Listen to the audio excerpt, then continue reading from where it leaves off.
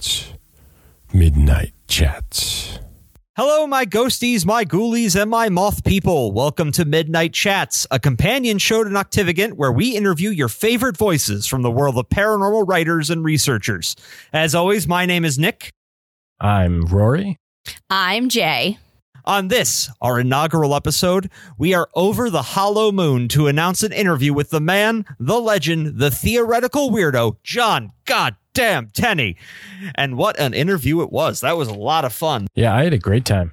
We are going to cover a lot of topics ranging all across the board. Demons, paranormal investigations, UFO. The state of the paranormal community. I find an excuse to talk about Hinduism. The nature of consciousness and reality. Slipping around bored on a glass planet. A lot of good stuff. And just all around, like, even with like honest technical difficulties that we had, nonstop great conversation. Absolutely. Well, I mean, it's John Tenney. It's easy to have a great conversation with him. He is so ridiculously smart. Yeah. Featuring Murphy, the fat cat. Yeah. And we also found an excuse to slip in our cat. That's true. Yeah. So I hope all of you at home are going to really enjoy this. I know we did.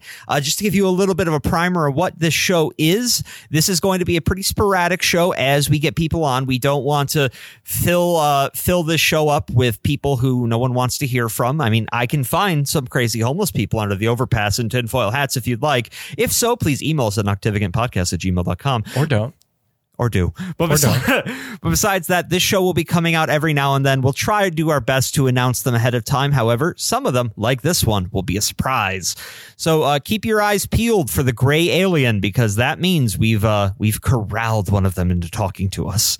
You're welcome. So sit back, relax, and enjoy our first ever Midnight Chat.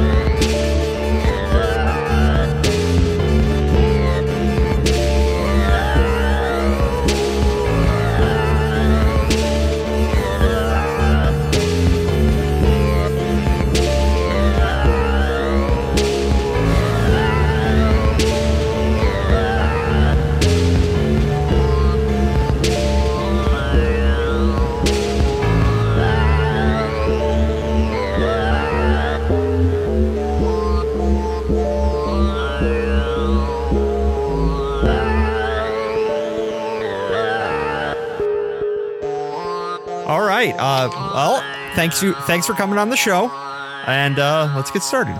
All right, so I guess our first question, and this was a thought that occurred to me as I was reading Theoretical Weirdo. One of the first chapters, you talk about paranormal books and how much they suck. And that is certainly something that we have encountered a couple times on our show. As a paranormal book club and all. Yeah. So my first question for you is kind of a bit of a softball, but if someone was looking to genuinely begin to learn about the phenomenon, the John Keel kind of capital P phenomenon, where would you think they should start in terms of books?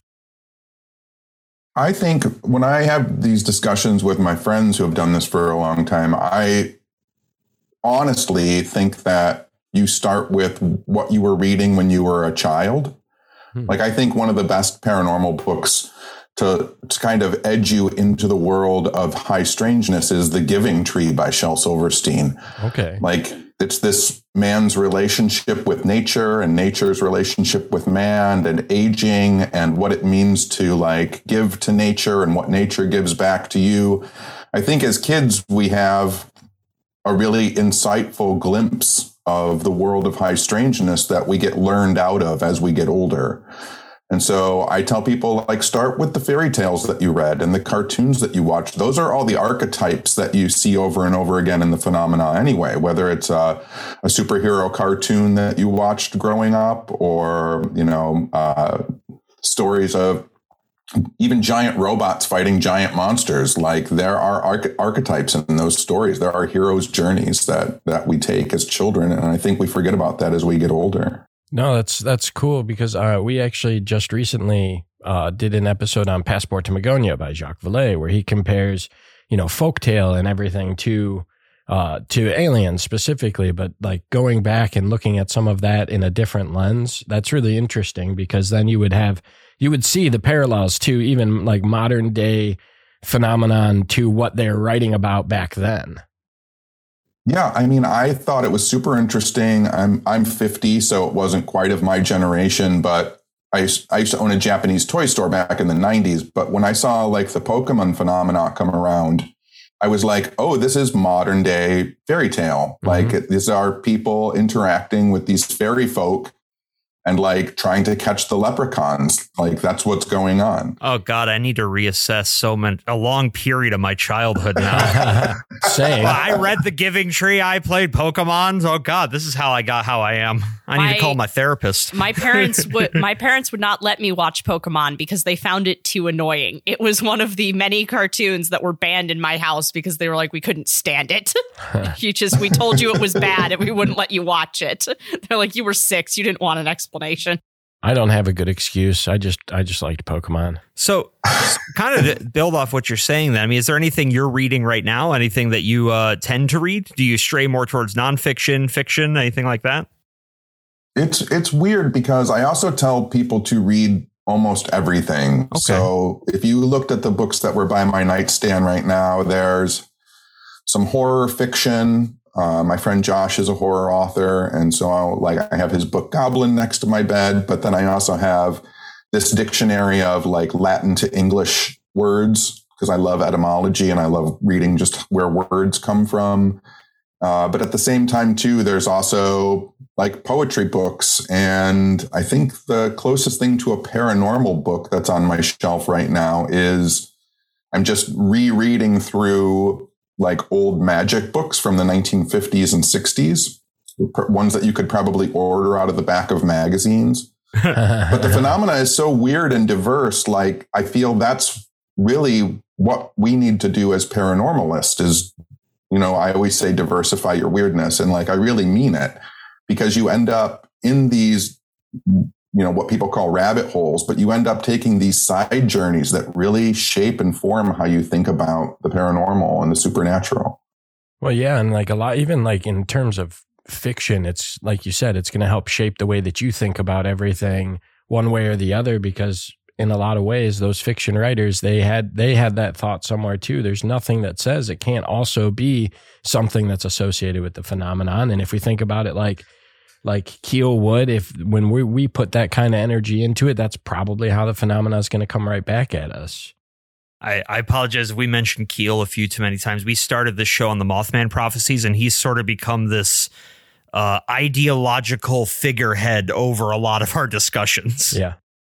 Sure, absolutely. And, one of the things that I also do when I need suggestions for books is there are some really great pictures like of John Keel in his office. His office is just a disaster. If you've ever seen a picture of it, just books and papers everywhere. But, creeping on his bookshelf and the books that you can find in his laying on the floor of his office, like that's a really good way to pick up where Keel was thinking and what he was thinking about at the time. You find books on cosmology and folklore and sometimes too, just like weird, he was published in a lot of like weird men's magazines that wouldn't publish UFO stories back in the like 50s and 60s.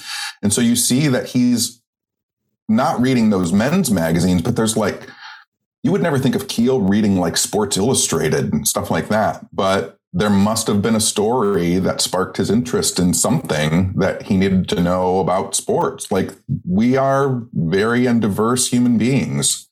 And I think that when I talk about this very often at my lectures, when you get really kind of pigeonholed into like, I'm only going to research UFOs, or I'm only going to research ghosts, I'm only going to research Bigfoot, you're in essence studying, at least in my brain, you're studying one tentacle of an octopus and missing the octopus. But yeah, when you think that like all of the phenomenon in one form or another might be intertwined, connected. If you stick to one section of it, you're missing so much of what you could potentially be researching, investigating, whatever you want to call it. So to build off that note, one thing we liked that we discussed about your book was specifically the period where you were talking about, again, diversifying your weirdness, kind of getting out of these rigid silos that the paranormal community likes to put themselves in. And my question for that is, we had obviously the State of Weird 2018 and 2019 in this book. Since then, have you seen the paranormal community start to come together anymore, or is it still fairly segmented out? It's still segmented, but I hesitate to say that it's gotten more open to its weirdness. I think that because of the bubbles created by social media, it can really seem like that. But if you look at Bigfoot conventions, it's still just physical Bigfooters. The majority of people speaking at them are Bigfoot is a creature that walks around in the woods. If you look at the UFO conferences, the majority of people are not really willing to go as deeply weird as the phenomena is. They stay pretty nuts and bolts, focused on the government. What's disclosure coming from these 8 people who used to work for the government, which we don't trust until you leave the government. Then we trust you because you worked for the government. Like, it doesn't make any sense. But, online, it does seem like people are more openly embracing weirdness. I just think that throughout the past 30 years, I've seen the cyclical nature of the phenomena, and it hits in waves. And right now we're in a weird wave, and it'll get really, really crazy, and then it'll kind of crash. People will become super conservative with their views about the paranormal again. And 10 years from now, you'll see it come back around.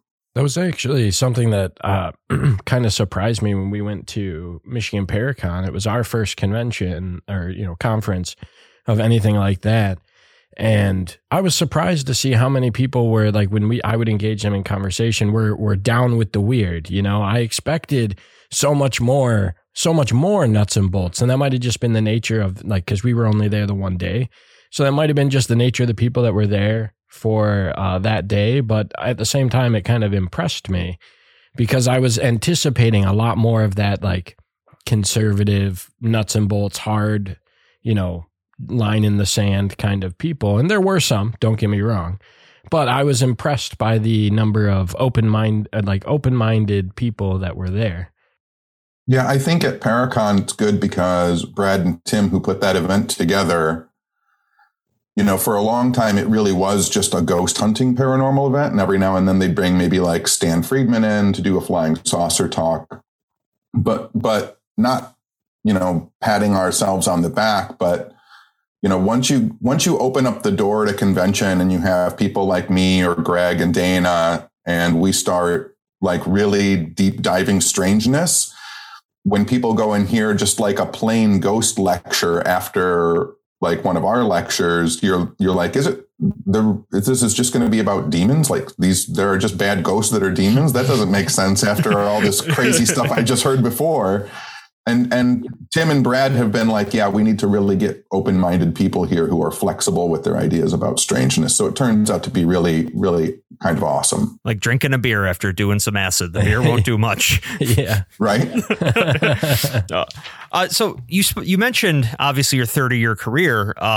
And one thing that we wanted to ask, I know you've spoken a lot about what got you kind of into the paranormal, but we were curious, what keeps you going? I mean, after 30 years of chasing the anomalous, does it ever get to feel like you're chasing your own tail or anything like that?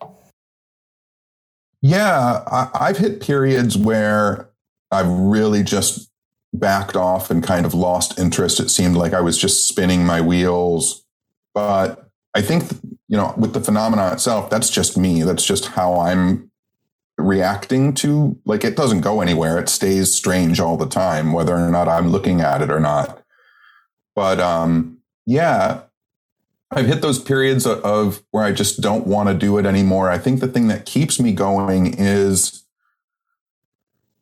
I came to recognize at some point in my life, and this is what I forget, and when I re-recognize it is what kickstarts me, is how strange little things are. just even the idea that like I see color, and just the idea that I hear sounds, that like I'll be laying in bed and someone will slam their car door and I'm like, that's a block away. And I just heard that. That's just weird. Being human is absolutely bizarre. Like the fact that I'll go and like throw a peanut on the deck of my house and there's no animals out there, but within 30 seconds, like a squirrel is eating that peanut. And I'm like, how the fuck did that squirrel just figure, like, was it the sound of the peanut hitting the deck? Did I throw intention off when I threw the peanut that I wanted to see a squirrel and the squirrel psychically picked it up? It's these little moments where I just have to doubt everything in reality. And then I realize how interested I am in what seems to be our shared reality.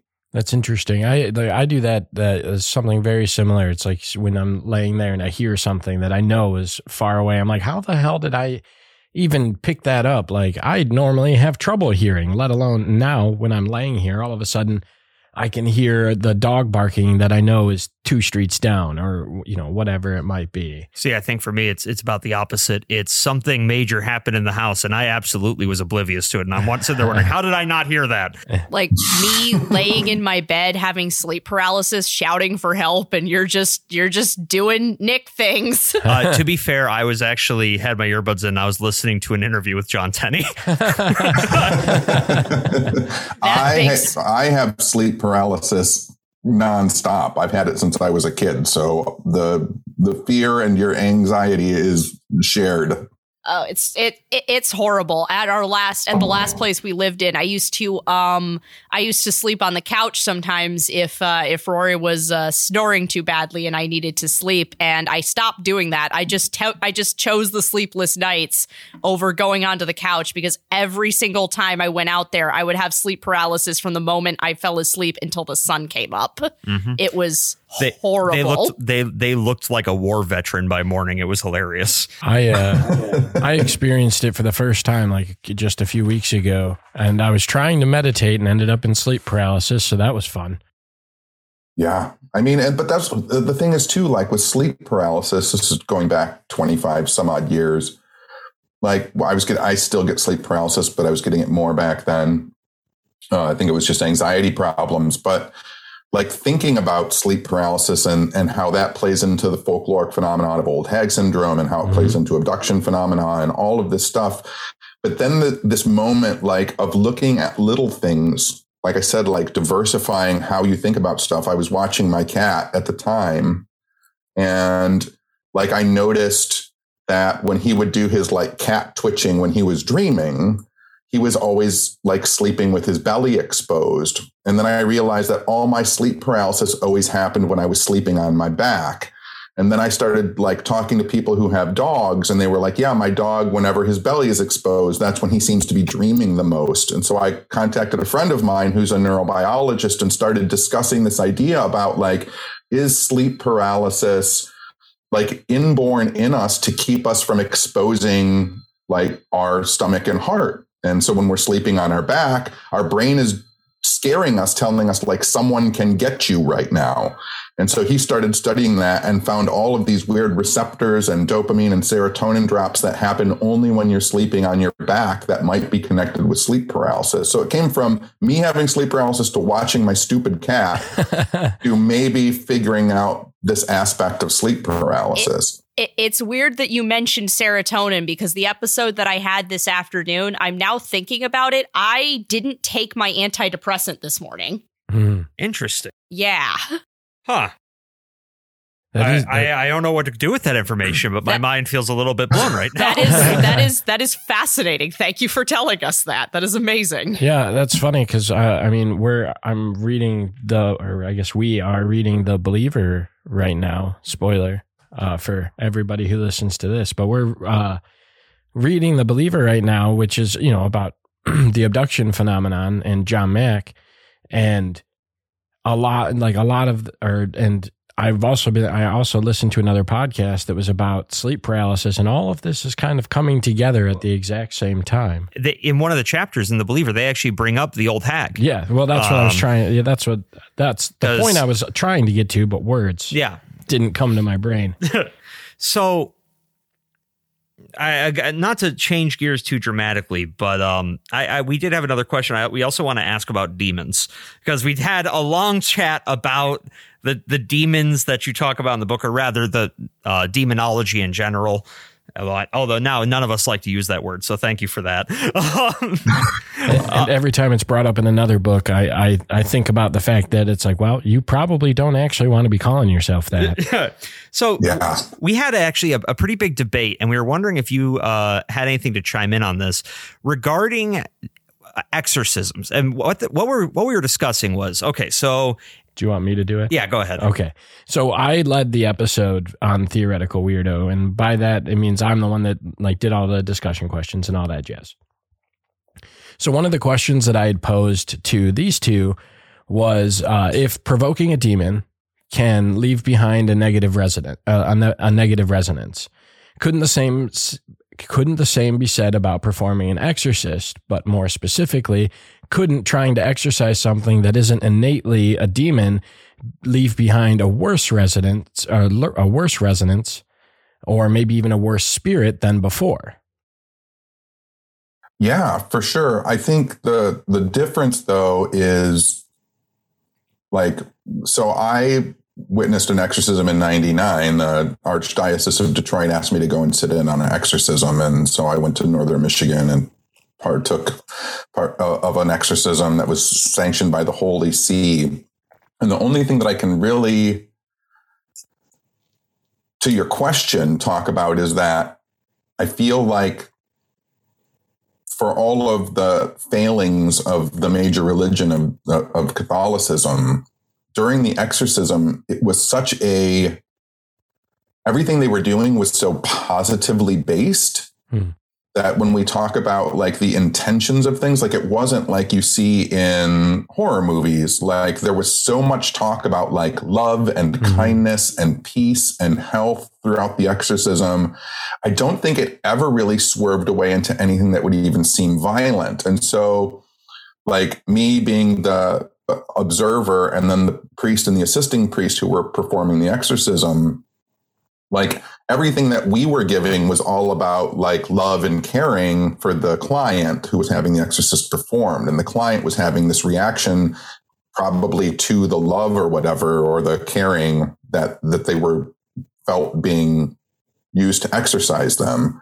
So I don't know. I mean, I suppose it could leave some kind of residual traumatic energy from the client themselves. But even in the breakdown after the exorcism with talking to the priest, he was telling me like when a person is flailing and kicking and screaming during the exorcism, that's not the demon doing that. That's the person's body trying to get the darkness out of them. So even their body is doing something to expel or destroy this kind of evil energy. And I think that's the other part too, is like, it's not expelling it, it's destroying it. Like that's the other thing too, I guess during the exorcism, there's a lot of talk about not sending a demon back to hell, but like the dissolution of the evil, like it goes away. Where I think when you see people doing exorcisms on paranormal shows and in movies, and even when people are doing deliverances at churches, it's about like, get out, go somewhere else, go back to where you came from. And in the exorcism that I saw, it was about like, you're not going to be real anymore. You're going away. You're like this, like I said, the dissolution of evil more than like getting it to just come out and go somewhere else. Interesting. Yeah, that's really interesting. So, I guess on the topic of these negative energies or resonances, I mean, this might not be a question that has an answer out there, but do you think there is any sort of expiration date on those? And what I mean by that is, so we have like, say, a particularly haunted house, and we have 4 or 5 TV shows go through and other paranormal investigators with their YouTube channels doing confrontations there. is there ever a point where the impact of what they're doing is going to fade away? Or have they kind of permanently sullied that place unless there was some sort of other resonance brought in to counteract it? Yeah, I think that, one of the TV shows I worked on, it was Kindred Spirits with Amy Bruni and Adam Berry. Like, we went to Belvoir Winery, and there was this thing in there that seemed very much like an egregore or a thought form, in the sense that it was becoming whatever we talked about or thought about. And so if I was talking about Amy, it would act like Amy. If I was talking about Adam, like, it would just be whatever. It didn't know what it was. And so we brought all these people in who had lived there and worked there. And we did kind of this joint group intentional experiment of like just filling the building with love and hope. But then we also knew, like, as soon as the television show aired, people were going to go there because they saw it on television, knowing that this thing is in there and will react however you think, and they're going to charge it back up with whatever they want. So I don't think there's a real expiration date. Like, I think that whether the thing stays in there or people manifest more because they saw it on television, because people continue to haunt the place. When I first went to Waverly Hills in the 90s, it wasn't very haunted. And now it's like one of the most allegedly haunted places in America. And I think that that's because people go there and investigate it. There's people there right now investigating it. And not everybody is, I want to talk to you, I want to help you solve your problem. I mean, there's probably someone in there this week that's like going to want to punch a ghost in the face. It's almost like the image I get in my head is it's almost like walking over the same spot of carpet over and over again. Eventually, you'll wear it down to the baseboard. As people are coming in there and walking over that patch, they are kind of scraping away surface reality to reveal whatever's beneath it. Kind of makes me think of, we talked about, or we read, I don't know if you've read this, but we read on the show Demon of Brownsville Road by Bob Kramer about the Demon of Brownsville Roadhouse in Pennsylvania. And throughout that book, it's like it got worse the more people came into the house and the more that he tried to exorcise the demon, until like he had his one final plan and everything went through, right? But it's like the idea of it gets worse before it gets better. But in this case, if it's not actually getting better, it's just going to continue to get worse. Yeah. So, do you think that there are, I don't know how to phrase this. So do you think it's all what we bring to the situation, or do you think that there are entities out there that sort of bring their own flavor to the mix, like something that is innately X and it is actively perpetuating whatever that resonance is, or is it entirely what we bring to the table? I think that there are entities out there that are independent and that have their own realities and their own experiential personalities. I just think that sometimes in the paranormal community, we get too caught on applying humanness to non-human things. One of the first paranormal television shows I ever worked on, Paranormal State, back in the late 2000s. And one of the people on the show said, do you remember what it was like? They said something to the effect of like, we're trying to talk to the person who was here. And I said, you're trying to talk to what was the person? It's not the person anymore. Like, if we're talking to ghosts, if we're going to assume ghosts are dead people, then their humanness was in their past. They're no longer that thing. And sometimes at lectures, I talk about the fact of like, the 6-year-old me doesn't exist anymore. I exist, but the 6-year-old me doesn't, because I have new experiences and I've learned things over the course of my life. And so John is still here, but I am constantly changing. And so when if I were to make the transition into the spirit realm, and now I experience the world and I see it without eyes and I hear it without ears and I experience the kinesthetics of it without touch, that's going to radically transform who John is. Right. Like, I might remember my 6-year-old self, but I don't experience the world as my 6-year-old self. And so if I'm a ghost of John, Like I might remember what it was like to be human, but I don't experience the world like that anymore. That's interesting because you're right. Like too many people who are like going into any kind of paranormal investigation try to apply human nature to something that is innately not human. Well, and I think that's also a difficulty that we've seen come up often with paranormal investigators, not just regarding ghosts, but trying to attribute human logic to the behavior of UFOs. Yeah, we talk about that all the time because if we're assuming that they are not human, right? Which let's just go by that logic. Then why are we trying to apply the same logic that we go to them, because they clearly don't follow the same set of rules. Maybe they just want to give us bland pancakes. You know, it's possible. But the thing is too, right? Like, but that's what you just said is great. Like we apply our logic to them. Human beings are notably terrible at understanding the motivations of other human beings. Yep. You can have someone sitting up in front of you and not know what their motivation is or what they're thinking or how they're going to react. That goes terribly in many situations with a physical human being sitting in front of you. Absolutely. And then you're dealing with what might be interdimensional, quasi-dimensional, imensional beings that exist unchronologically locked like throughout time and space. And you're like, well, they would be nice. I mean, maybe it's just some nice wishful thinking. If they project it enough, they'll get, their UFO in the White House and they'll get to go fly in the saucer. I like to imagine they are as baffled by us as we are by them. I like to imagine that most UFO flybys are just them going, what the fuck is that, though? Yeah, for sure. It took them 6 years to figure out grapes.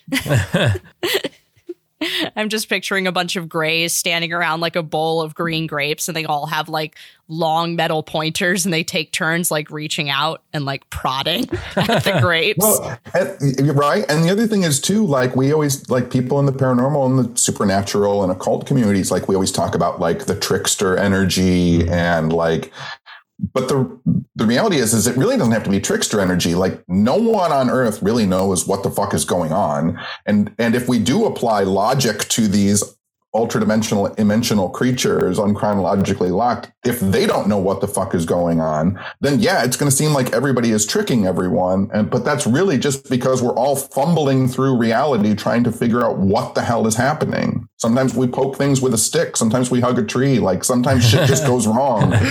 And if you're like, well, there's an overall game plan to it, like maybe not. Maybe they're just as confounded as we are. I think I like that idea better. I don't like the idea of that they have some grandmaster plan, because that's less fun than them just going, I don't know what the fuck these little people here are doing, but I'm going to find out, because that's the same thing we're doing. I mean, some of my favorite ghost stories I've ever heard, the ghost looked just as shocked to see the person as the person was to see them.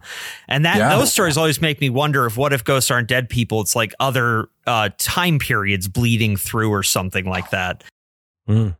Yeah, I think I talk about that at my lecture a couple times, which was if ghost hunters kept really copious notes, as much if they really were as nerdy as they say they are, and we had all of this information from all of the times that you investigate these super allegedly haunted locations. This house has been haunted for 120 years. If people had kept records for 120 years, we might realize a lot of the old ghost stories are voices in the dark, weird floating lights, weird shadowed figures moving through the location. And then we go 100 years later to investigate because of those claims.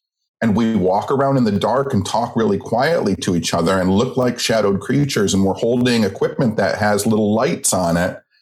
And like maybe the people in the past are just seeing us walk around the house doing investigations. They're like, what the fuck is going on? Something wants me to talk to it. It's got this red light that floats around. It keeps like pushing this like weird light. These lights are blinking and they all sit around in the dark. Like, and maybe we're the ghosts that we're investigating. That's hilarious. That I love that theory. I love that. Now, if we ever go actually start looking at haunted houses, we'll have to be those nerds. Yeah. We'll have to take notes like that. I mean, I had every intention of making sure that we took ludicrous notes because I don't want to forget anything that we do, and I will otherwise. With our Swiss cheese brains, that's probably a good idea. Yeah. So on the topic of, I mean, we brought up kind of the television paranormal investigators. And in the book, you do talk about, some of the bad trends that we've seen among those shows, Confrontations being part of that. Do you think that there is any shows out there right now that are doing it better or right? Do you see that we are moving in a proper direction? And if not, how could we? There are shows some shows have gotten better. I enjoy that Kindred Spirits shows Amy doing some research before going into a location. That's like it's all very incremental baby steps with television. The reality of shows is that the best thing that they do is they generate conversation between friends and people who have a shared interest. I don't think that they should be used as like great examples for investigation. It took like the Society for Psychical Research, which was studying ghosts in the 1800s. The first time, so I talked about them on an episode of Ghost Stalkers in 2014, and we showed the symbol for the Society for Psychical Research, and we showed William James, and we showed Henry Sidgwick a picture of them. That was the first time on any paranormal reality show that the Psychical Research Society was ever mentioned. And if you look between 2002 when Ghost Hunters started in 2014 with Ghost Stalkers, when I mentioned that, there's a 12-year span of time where hundreds of thousands of hours of paranormal reality shows and no one talked. It's these tiny incremental steps. And now it gets mentioned. And like I said, Amy and Adam start to show investigative research at libraries. And so people all of a sudden want to go to libraries instead of just running in the house with flashlights, which is what happened after Ghost Hunters. Ghost Hunters aired. Everybody got flashlights and EMF meters and then just burst into homes and abandoned locations to investigate because that's what they saw. And it's taken 20 years now for people to be like, oh, I should go to the library first and look up records and do microfiche. And that almost seems now, when I talk to people, they're like, oh, yeah, I'd love to do research. So there has been incremental steps in changing things. I think things are getting better. But again, as you get more well-informed people who really challenge the status quo and the ideas of paranormal and supernatural and high strangeness phenomena, as you have people telling networks, I'm not going to say X, you're not going to get me to act this way on camera. As people start to stand up to producers because they want to provide better content, the producers will not put you on the air for doing that. And they will find the people who will do and say anything to put on the air. And there are tons of people who will say and do anything to be on television for 30 minutes. So it's a slippery slope. What's funny is I like Kindred Spirits. I think I've watched the first 3 seasons of that show now. Been trying to play catch up for a while. But I think the fact that they do research was the thing that actually drew me into the show. Cause I was like, I'm not interested in just watching another any old ghost hunting show. But the fact that they did research and that it's not always just your grandma that they tell you that's in the house. They're like, well, it could be this, it could be this, it could be this. So there's a list of potentials that they then go through, or at least show them going through some of it, is what drew me into the show, because I was like, okay, that feels like how it actually should be on a much faster scale. Well, honestly, for example, Hellier is another good example where you see at least a bit of the research. I remember watching that. I remember having the thought, well, hey, I like research. That why haven't I not seen this before? Because the other elements of it, Grant, when you were talking about breaking into people's houses with EMF readers and flashlights, I had super embarrassing flashbacks to my college time in the college ghost hunting group, where we would descend on Riverside Cemetery in Mount Pleasant. Wake up all the ghosts and then be surprised when they're like mad. Although I will say this. I saw my first apparition there, which was cool. Although I don't know if it's more of an orb. It was a glowing ball of plasma that floated over the path in front of us. It was pretty cool. It was shuffling back from the bathroom. It had gotten up in the middle of the night, and then it's just like, who the fuck is what? That's actually something I've always wanted to see on one of those ghost hunter shows. Is they come in, they start screaming and saying, "If you're out here, come out and face me!" And then the ghost just bursts through the wall in full view and just goes, "What? Some of us work in the morning." I don't want to be subjected to ghost capitalism. If I'm dead, I'm not getting another job. Please don't tell me capitalism is on the other side too. Gotta work for your death. So, beyond ghost shows, do you? I'm just out of curiosity. I mean, there's also been with the disclosure buzz we mentioned earlier. A lot of new television shows coming out in the UFO world. I'm thinking Secret of Skinwalker Ranch, the Showtime series, the Demi Lovato series that just came out, the HBO docuseries. Now you've like you said, you've seen this come and go. Is there a different quality to the things that we're getting now as opposed to what has come about in previous iterations of this cycle? Is there anything that you've noticed that is better or worse? So I've gotten into arguments with the UFO Twitter community. Most of them have me blocked now because this really is this is the cycle for UFOs. This is what happens. Like something in the military happens. The government makes some kind of statement. Everybody goes bonkers about it. Celebrities jump on board. Everybody gets super excited. Within a couple years, it burns out. It goes back to being a fringe topic. And then the government says something else about what they said 10 years earlier, and it starts all over again. And really, that's what's happening now. And the argument I get in with, mostly with the UFO people, is they say, well, it's never been at this level before. Like it's everywhere. Like it's on every television channel. It's on every news station. And the true argument to that is, and I have this with them and they dislike this argument, which is the last time something like this happened, which was in the 90s when it came around.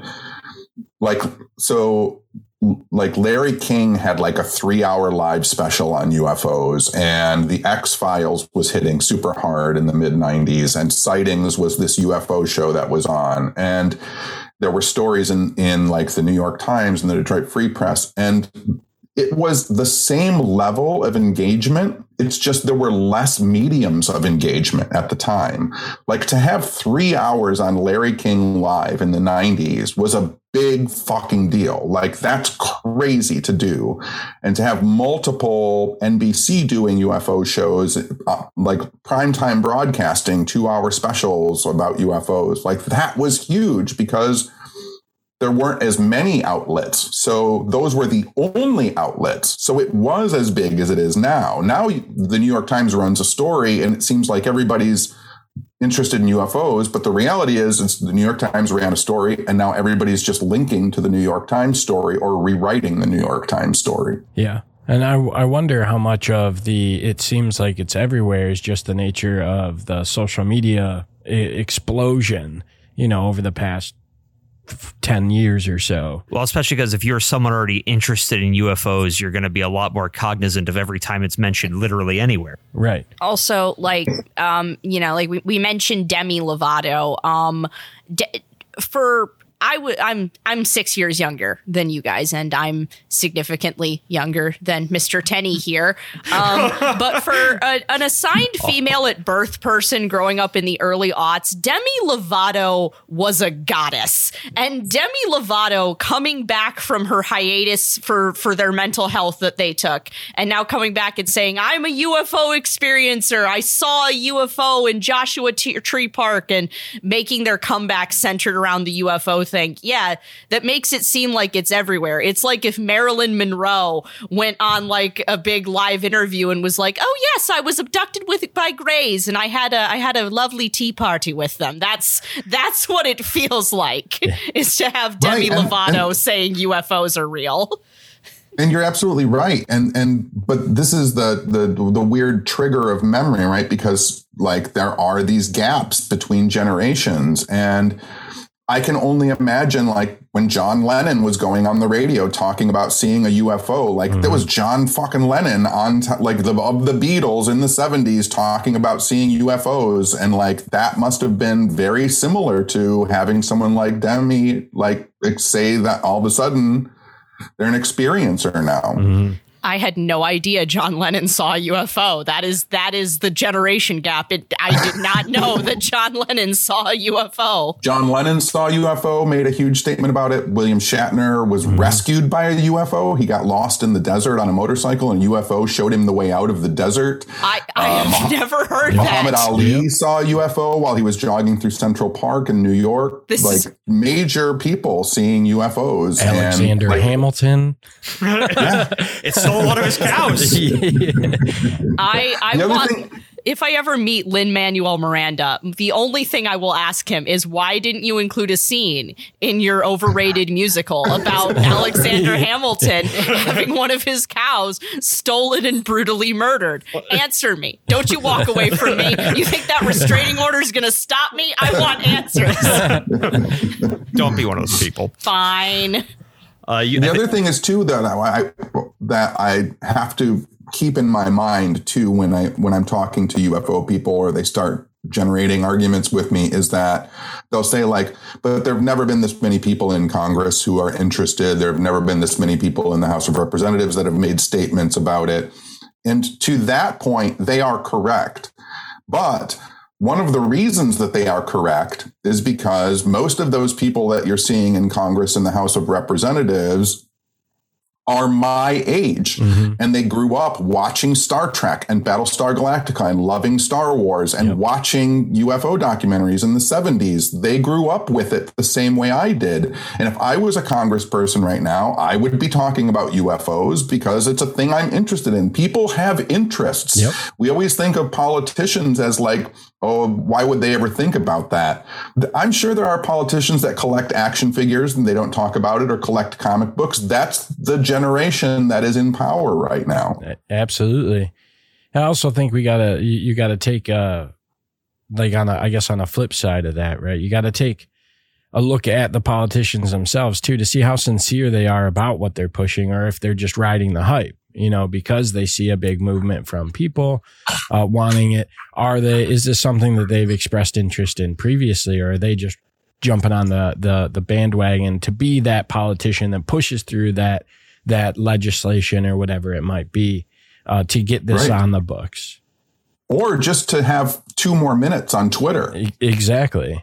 And like, of course, I can think of politicians off the top of my head right now that I'm not going to go into it, but that I don't trust worth a half a shit that are pushing the UFO agenda. But so it's just, that's another thing that I always try to think about in terms of like, when it comes to like our politicians, you gotta do your research. Yeah, they're going for clicks too. Yep, absolutely. Yeah. So kind of on that note, I mean, we're the comment of there are a lot of people in the House of Representatives right now who grew up on Star Trek and are interested in UFOs.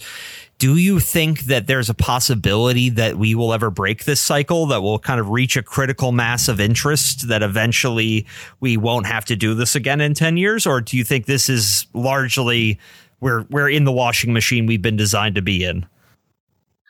Yeah, I think it goes round and round. When you start to see a UFO movement or an alien disclosure movement that's actually worldwide, that will be interesting. That has never happened.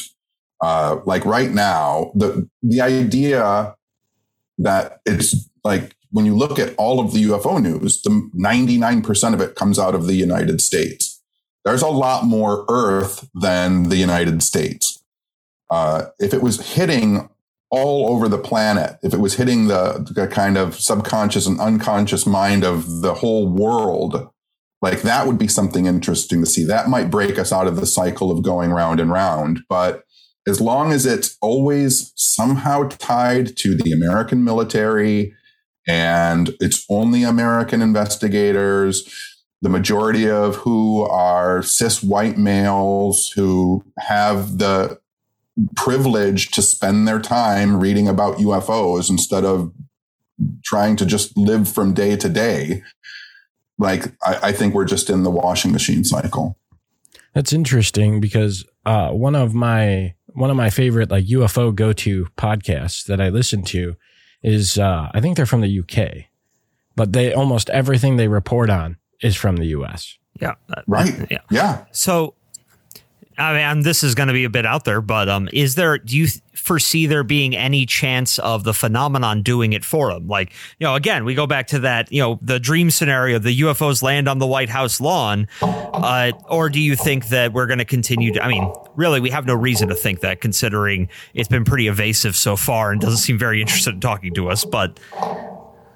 Yeah, I mean, if I apply my human logic to that scenario, which I've done because that's always the thing, right? Like, why don't they land on the White House lawn? And the example I've always given is that type of logic leads me to think about, like, when was the last time any of us have booked a ticket to fly to Japan to explain math to a cat? Right? like it takes a lot of time, money, energy, effort to rearrange your schedule, to get the flight, to go to Japan, to find a cat on the street, to explain math to it. You going there, the cat is not going to understand the math. It's not going to care that you went to Japan. Like, it's so far like behind you. You don't do it. You just don't. Yeah. And so, like, if that's a scenario with extraterrestrials, if they are that highly advanced that they seem like magic to us, it's kind of the same scenario as Math Cat. Math Cat. We're all math cats now. Yep. I'm just picturing trying to explain algebra to Murphy upstairs, and he would just start hitting me in the face with his paw. Yeah, Murphy is our 28-pound dumb cat who is wonderful in every way, but he is just an idiot. I'm fairly confident he's part walrus. Yeah, or something. Or part hut. Yeah, it's definitely part hut. Yeah. He is so fat. We cannot stress to you exactly how fat he is. And he's lost weight. Yeah, he used to be 33 pounds. Okay. Holy smokes. Yeah. Oh, yeah. No, he's a big boy. He used to feel like a neutron star standing on your chest when he crawled on you in the middle of the night. And he's on a diet. Okay. So, but I was going to say really quickly too, since we're talking about cats, like my lectures and stuff, if people see my lectures or read the things that I write about, like, I think animals, like children, are a great insight into high strangeness. I think that they experience the world in a much different way, perhaps even more beneficial and pure to them than we do. It's very strange to me when I think about how often I hear human beings lauded as being the most evolved, perfect creature on the planet. We're the most intelligent, we're the best, and we're the brightest. And yet, if you look at the evolutionary record, cats have been cats for 26,000 years. Like, they reached their perfect form 26,000 years ago. Same thing with dogs before we started breeding them.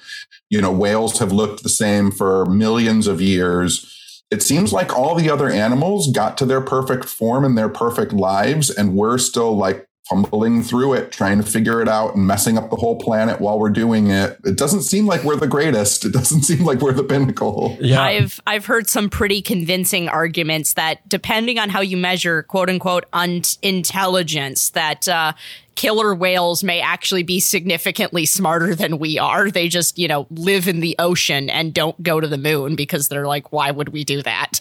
Well, and also Right. we don't really know how certain other entities, how cognition happens for them. Like, I'm thinking the massive fungal colonies, does a forest have consciousness? Do trees? And in which case, how smart are they? We won't know because they don't have neurons as we understand them to measure in any kind of measurable way.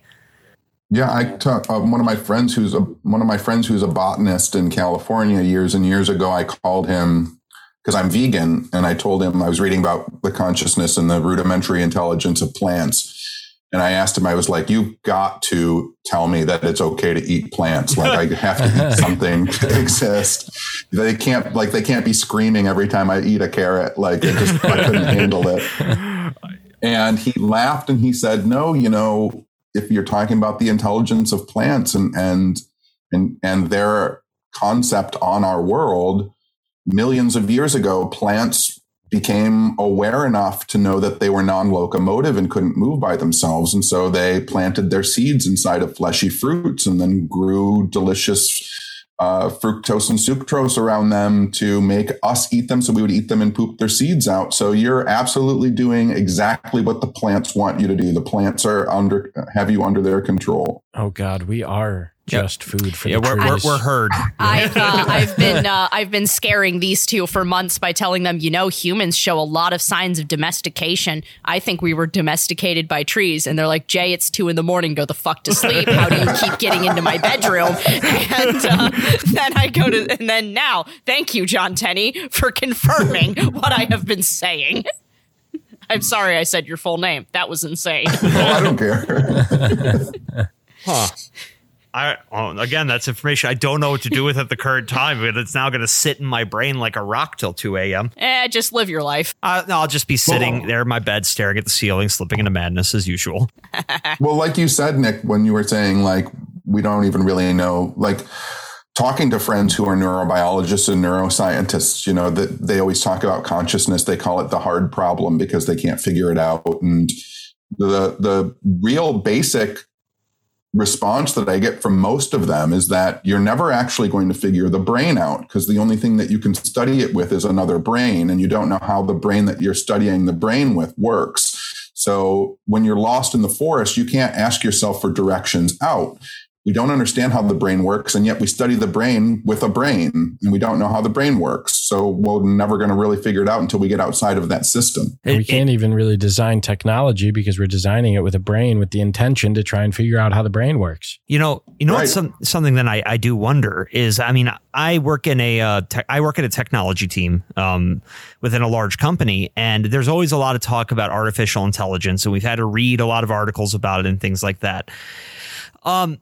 Could that be the way we end up solving consciousness, is by creating a non-human brain that can solve it for us? I think that's the thing with AI that always interests me too, right? Is that if we create a conscious entity, an artificial intelligence that is conscious, it's not going to be able to prove it's conscious as much as you can't prove you're conscious. That's a good point. Right? Like, all of a sudden, we've just made another thing that can say, like, oh, yeah, I am here and I'm experiencing this stuff. And then to itself, it won't be able to prove that it's conscious, and it will doubt its own reality and have all of the same foibles that we have. Because how do we design something to be more evolved with us when we ourselves can't evolve there? We can't even wrap our minds around the idea of what that next step might be. How do you design an algorithm I guess you could design a self-improving algorithm, right? But I just hope it doesn't go Skynet. Right. And it's still going to be within the parameters of what we can do within our own technology, which right now is limited. Right. And I think it was both Brian David Josephson and Stephen Hawking had a conversation about answering the big questions like consciousness and the size of the universe and why anything was created at all. And they got to a point in their conversation where they said, well, what if the answer is that there is no answer? The answer is you cannot answer these questions. One of the best ways for the question to remain unanswered and therefore fulfill its answer of not being answered is to develop a science which would tell you that you have the answer. That's a very difficult concept to wrap your head around, but that's interesting. Mm-hmm. Well, because scientists spend all this time and all this money, and they finally figure out the key to everything, and they come up with that one easy to write sentence that answers all the keys to the universe, and we all think it's right, but it's wrong. But since we think it's right, we stop looking, and then the answer, which cannot be answered, remains unanswered. It's interesting because another thing we've talked about before at length is the Western esoteric tradition and kind of this quest for the perennial philosophy, the fundamental truth at the core of reality.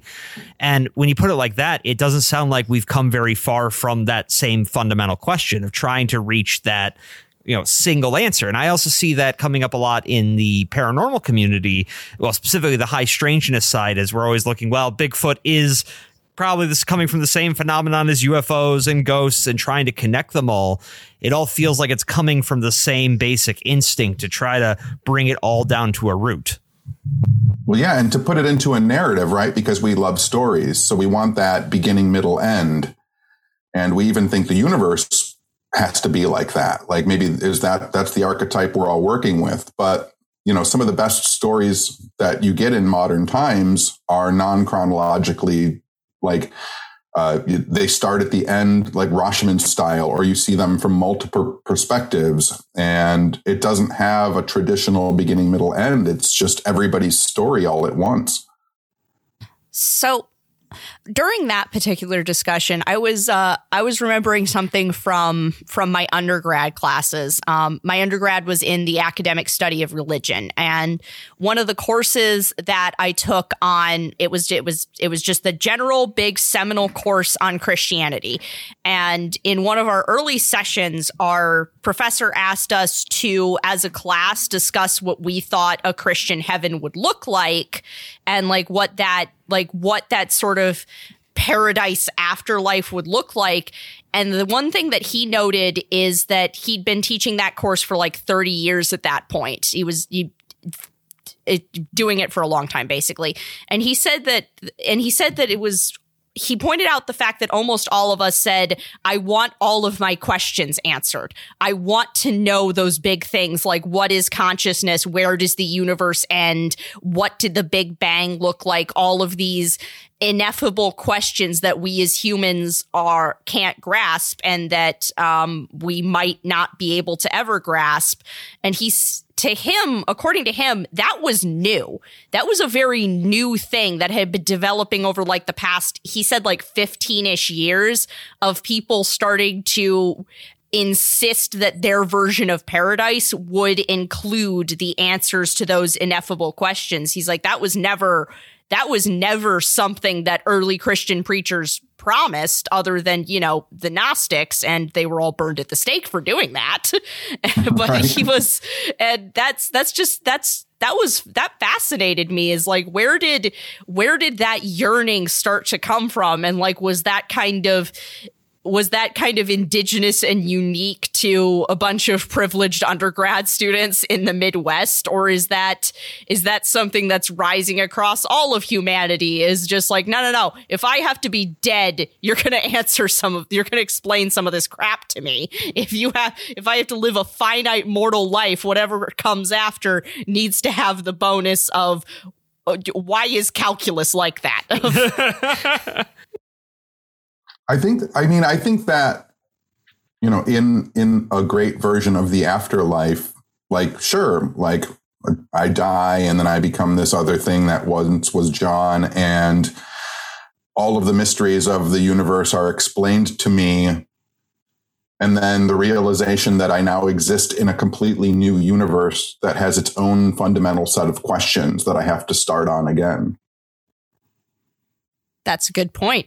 Okay, I'll explain to you how Earth works, but you have to figure out heaven by yourself. Please, no. There's also a part of me that wonders if the reason that might be a new trend is because of Google. Because we have, for the first time, people are raised with this thought that they can search for whatever they want and get any information they want at all times. There's not an expectation of ignorance anymore.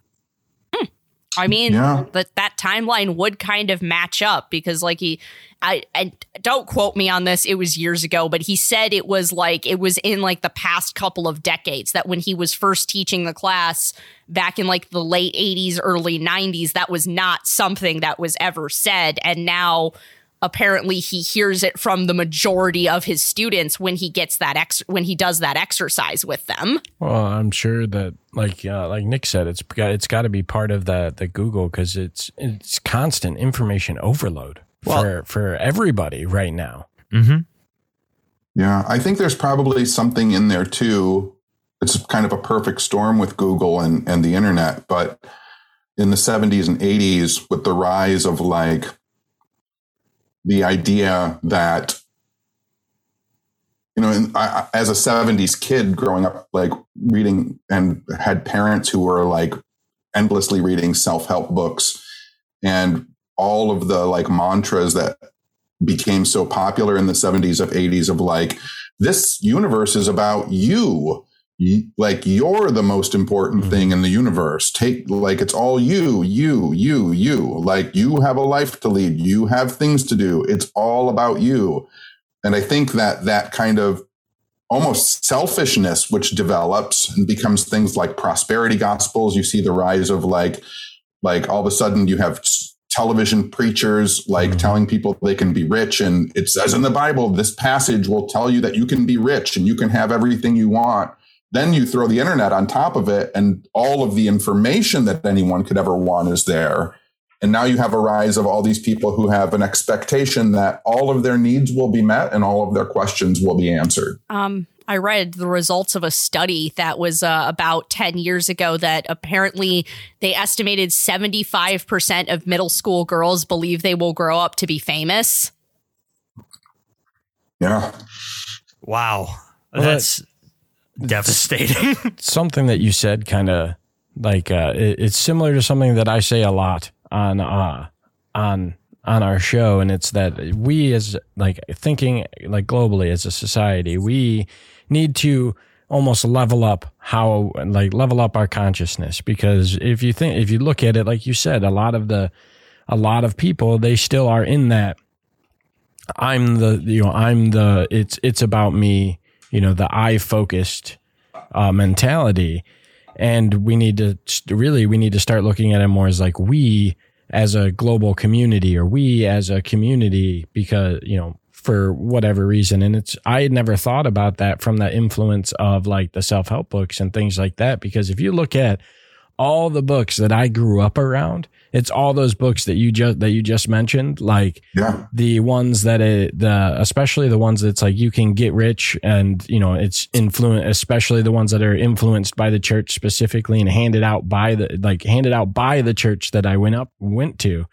And they even have these people come in and guest speak at the churches to preach their message of getting rich through whatever means it is. Like when I was going through a period of struggle through many years ago, that was my family's solution. Was they gave me a book to help myself on how to manage my finances, and I'm like, this isn't going to help me because this isn't the problem. Right. Yeah. Burn it to keep yourself warm when you're living under the overpass. Right. Oh, okay. So we have a couple more questions, which we can go through pretty quick and give you back the rest of your evening. So the first one I really wanted to ask about was the desynchronized sleep manifestation experiment you talk about in the book, specifically because, try as I might, I've yet to find a way to do it myself, because it's hard to not have electronics in the room when I need to wake up, and my cell phone's my alarm clock. And also I have a fiance who sleeps next to me. So my question is, have you heard from anyone who has tried it? And if so, did it work? What was their results?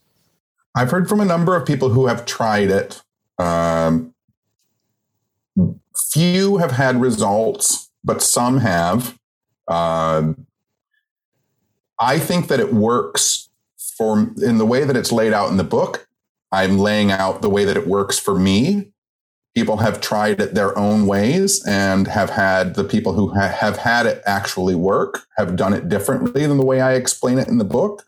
And they've explained to me like that they don't sleep alone, that they don't use the magnet on the VHS tape on their pillow, that they don't have to refrain from drinking alcohol. So I think, much like a lot of high strangeness and weird phenomena, I think that the idea being planted in people's heads is enough to kind of spark the ability for the experience to happen. So, I mean, would your view on high strangeness then be kind of the model where it is a participatory event where we are bringing something to the table and interacting with something else, kind of 1 + 1 = weird? Yeah, I discuss in my lectures a lot that, I think that the only thing I've ever been shown by the cosmos is that in essence, it loves to play. It creates constantly and destroys and rebuilds and makes colors and shapes and sounds and planets and birds and stars and dolphins. Like, it just loves to do weird things. And I think that throughout our lives, like, it taps us on the shoulder and in essence asks us if we want to play along. And you can say yes and you can say no. It's your choice. But I think that we are participants in this little game. And when I say game and play, I always try and clarify this too at lectures. Again, I'm speaking about a very childlike idea of game and play. When you're a little kid and a parent or an authority figure tells you to go outside and play, they usually don't quantify it with rules, and they usually don't say, like, I want you to go outside, here are the rules, and you have to come back a winner. They usually just say, go outside and play, and then they kick you out, right? And then you go outside and you play. You hug a tree, you talk to a dog, you spin around in a circle, you fall down, you make up a game, you laugh, and then you come back in. Winning and losing and rules, I think, are part of adulthood. And I think the universe, when it asks us to play, it just wants to engage with us and see that you're engaged in it. So it's almost like, in a lot of ways, if you broke down the phenomenon and you were able to put yourself into a more childlike mindset with it, that maybe if your goal was to be more open to it, putting yourself back in that mindset might open up even more possibilities, because it's not really about solving the phenomenon, because we all know, at least at this point, that's not going to happen. But the idea of just engaging with the phenomenon, you know? Yeah, and I think that people lose that a lot. I think they lose by wanting to qualify and quantify everything and label and categorize it and answer it. I think people miss the whole point, which is you have what seems to be a limited amount of time in body on this planet, on this very, like, surrounded by all these weird creatures with you. And it could be really fucking fun. Mm-hmm. All you have to do is want to have some fun. Yeah. Absolutely. You know, I always wonder sometimes I'm going to die, you know, still going to see the light and I'm going to get sucked up into the sky, and I'll get up there and realize that I have to go to work in the morning, because this was like the equivalent of Westworld. I came here on vacation. Right. And I live in dread of that I'm going to leave my corporate work and go into corporate work. That is literally my nightmare. Yeah, no, that's hell. Yeah. It's pure hell. Well, again, the thing that I talk about in lectures is, if you look at the entirety of existence, if you smash it down into what we seem to experience in our day-to-day lives, you have the majority of the time that you're awake and you're you. And then you have these blip amount of times that are sleep and dreams, right? And in sleep and in dreams, there's all this weird shit that happens. You know, dinosaurs talk to the little rascals, and like just crazy stuff happens in your dreams. And then you go back to your waking state, who you actually are in the waking state. If you apply that to your existence as a human being, you had this long period of time when you weren't in a body. You have this long period of time on the other end. You have pre-birth, you're not in a body. You have death when you leave your body. And then you have this weird blip of time where all this weird shit happens. Our in-body experience is the dream of the thing that we really are on either side. You didn't exist forever before you came into body. That was where you're going back to. When people die, we always talk about them going home. We know that we're going back to what we actually were. We're in this dream life state right now. Does this make any sense? Yeah, no, it does. Yeah. It weirdly reminds me of some of the stuff I've been reading about the work of John Mack, specifically that he had several of his abduction patients who, after their regression therapy, they started referring to that other world as home, and he actually had to talk them back from suicide because they had this immense desire to return there once they were aware it existed. Right. I think because then people have asked me. So I also think this is one of the reasons that certain paranormal questions don't get answered. Like, is there an afterlife, or is there a heaven? Do you go home? Do you become more of what you were before you were alive? And I think that question remains unanswered and will remain unanswered, because if we did have the answer, then as soon as things got difficult or hard, or you had a struggle here, like you just cash out, right? Because there's something else. But it remains a mystery, so that you can grow and you can evolve and you can work through the problems and you can find beauty in difficulty. And if you had that answer, like there would be people who are like, I'm out. You know, it really makes me wonder if the stories that you hear about people who have a supernatural or paranormal experience and then immediately ignore it or forget it, if that's some sort of defense mechanism against that, sort of built-in switch that gets flipped to prevent you from looking too deep at something that might lead you to that conclusion. That actually makes me think of because that's a big thing in Hindu and Buddhist schools, Buddhism schools is well, why don't I just take my own life, and can't that speed up my acceleration into exiting? Because, you know, in Buddhism and Hinduism, they believe that we're trapped in a cycle of reincarnation until we reach a certain level of enlightenment and exit it. And Buddhism believes in the cessation of existence, that there is nothing beyond this, that exiting samsara is, you know, it's the cessation of consciousness.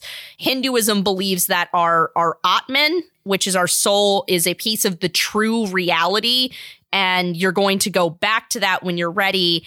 And the response that your guru, that your master is supposed to give you is no.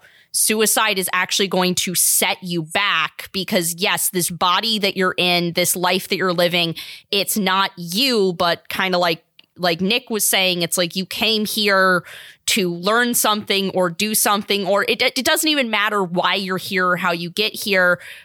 Forcibly shedding your body is not going to get you the results that you want. It's actually going to create a new ripple of pain, and that might anchor other people further to samsara.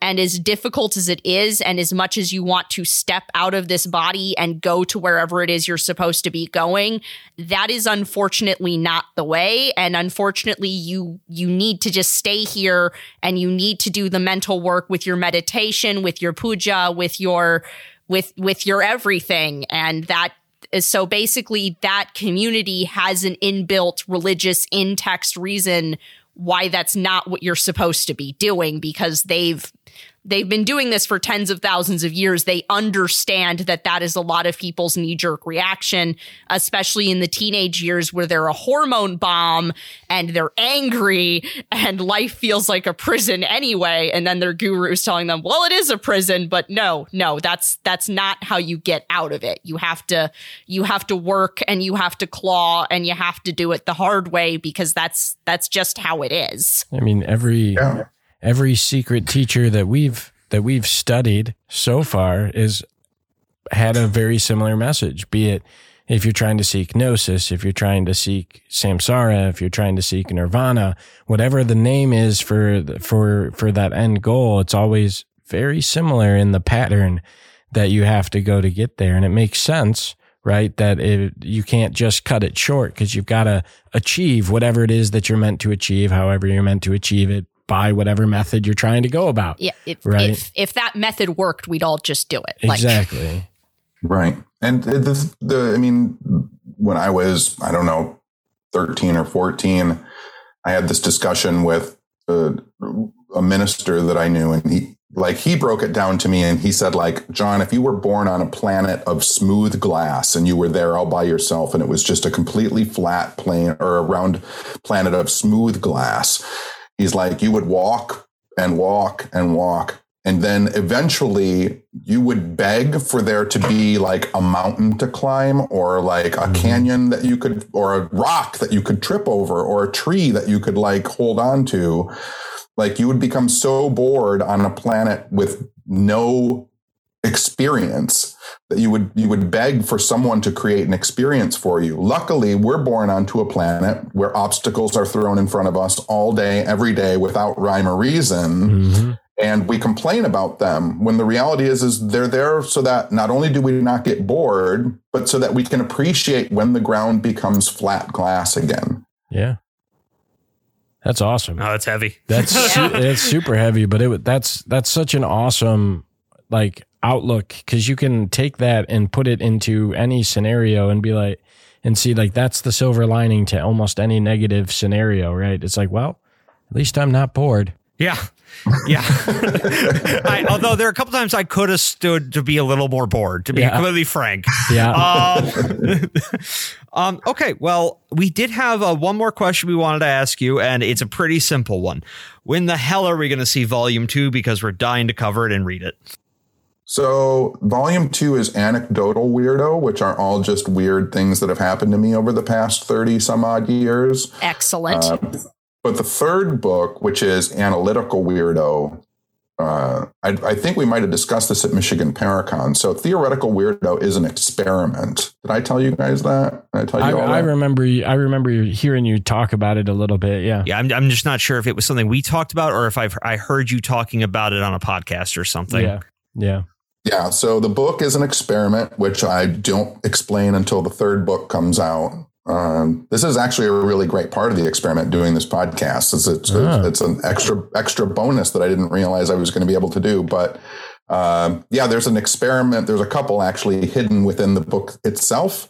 The way that the book was written, the way the chapters are laid out, like everything is part of an experiment. So Anecdotal Weirdo was supposed to come out in December, but I'm finishing my book on these alien encounters that happened in Michigan. So that book, which is just a journal of what I'm calling Formanauts, that will come out in December. Anecdotal Weirdo will come out probably in February or March. And then Analytical Weirdo will come out next December of 2022. So it sounds like that's two books of yours that we're going to have to cover. Yeah, absolutely. Because they're both in our wheelhouse. I mean, if you come out with a cookbook, I can't guarantee we'll read it. Although I'd read it. I'd read it. Johnson. Years ago, I still have somewhere saved on my computer a cookbook that I wrote. It's the name of the cookbook is "I Hope This Doesn't Kill You," and it's cooking recipes from a man who's lived alone his whole life. Okay, you have already made me a liar because I would read that. I read that on the title alone. All right. Well, thank you so much for coming on the show. This was awesome. We hope we can have you back again sometime. We all really enjoyed the book, and to all of our listeners at home, please go out and buy Theoretical Weirdo Volume 1. It is a lot of fun. Take part in the experiment, and now I need to go deconstruct this book, connect some pieces with yarn, and go crazy for the next 2 months trying to figure this out. Yeah, and open invite to both you and Jessica. If you guys either ever want to come on do another interview show or come on to our regular show and break down a book with us, it'd be a great time.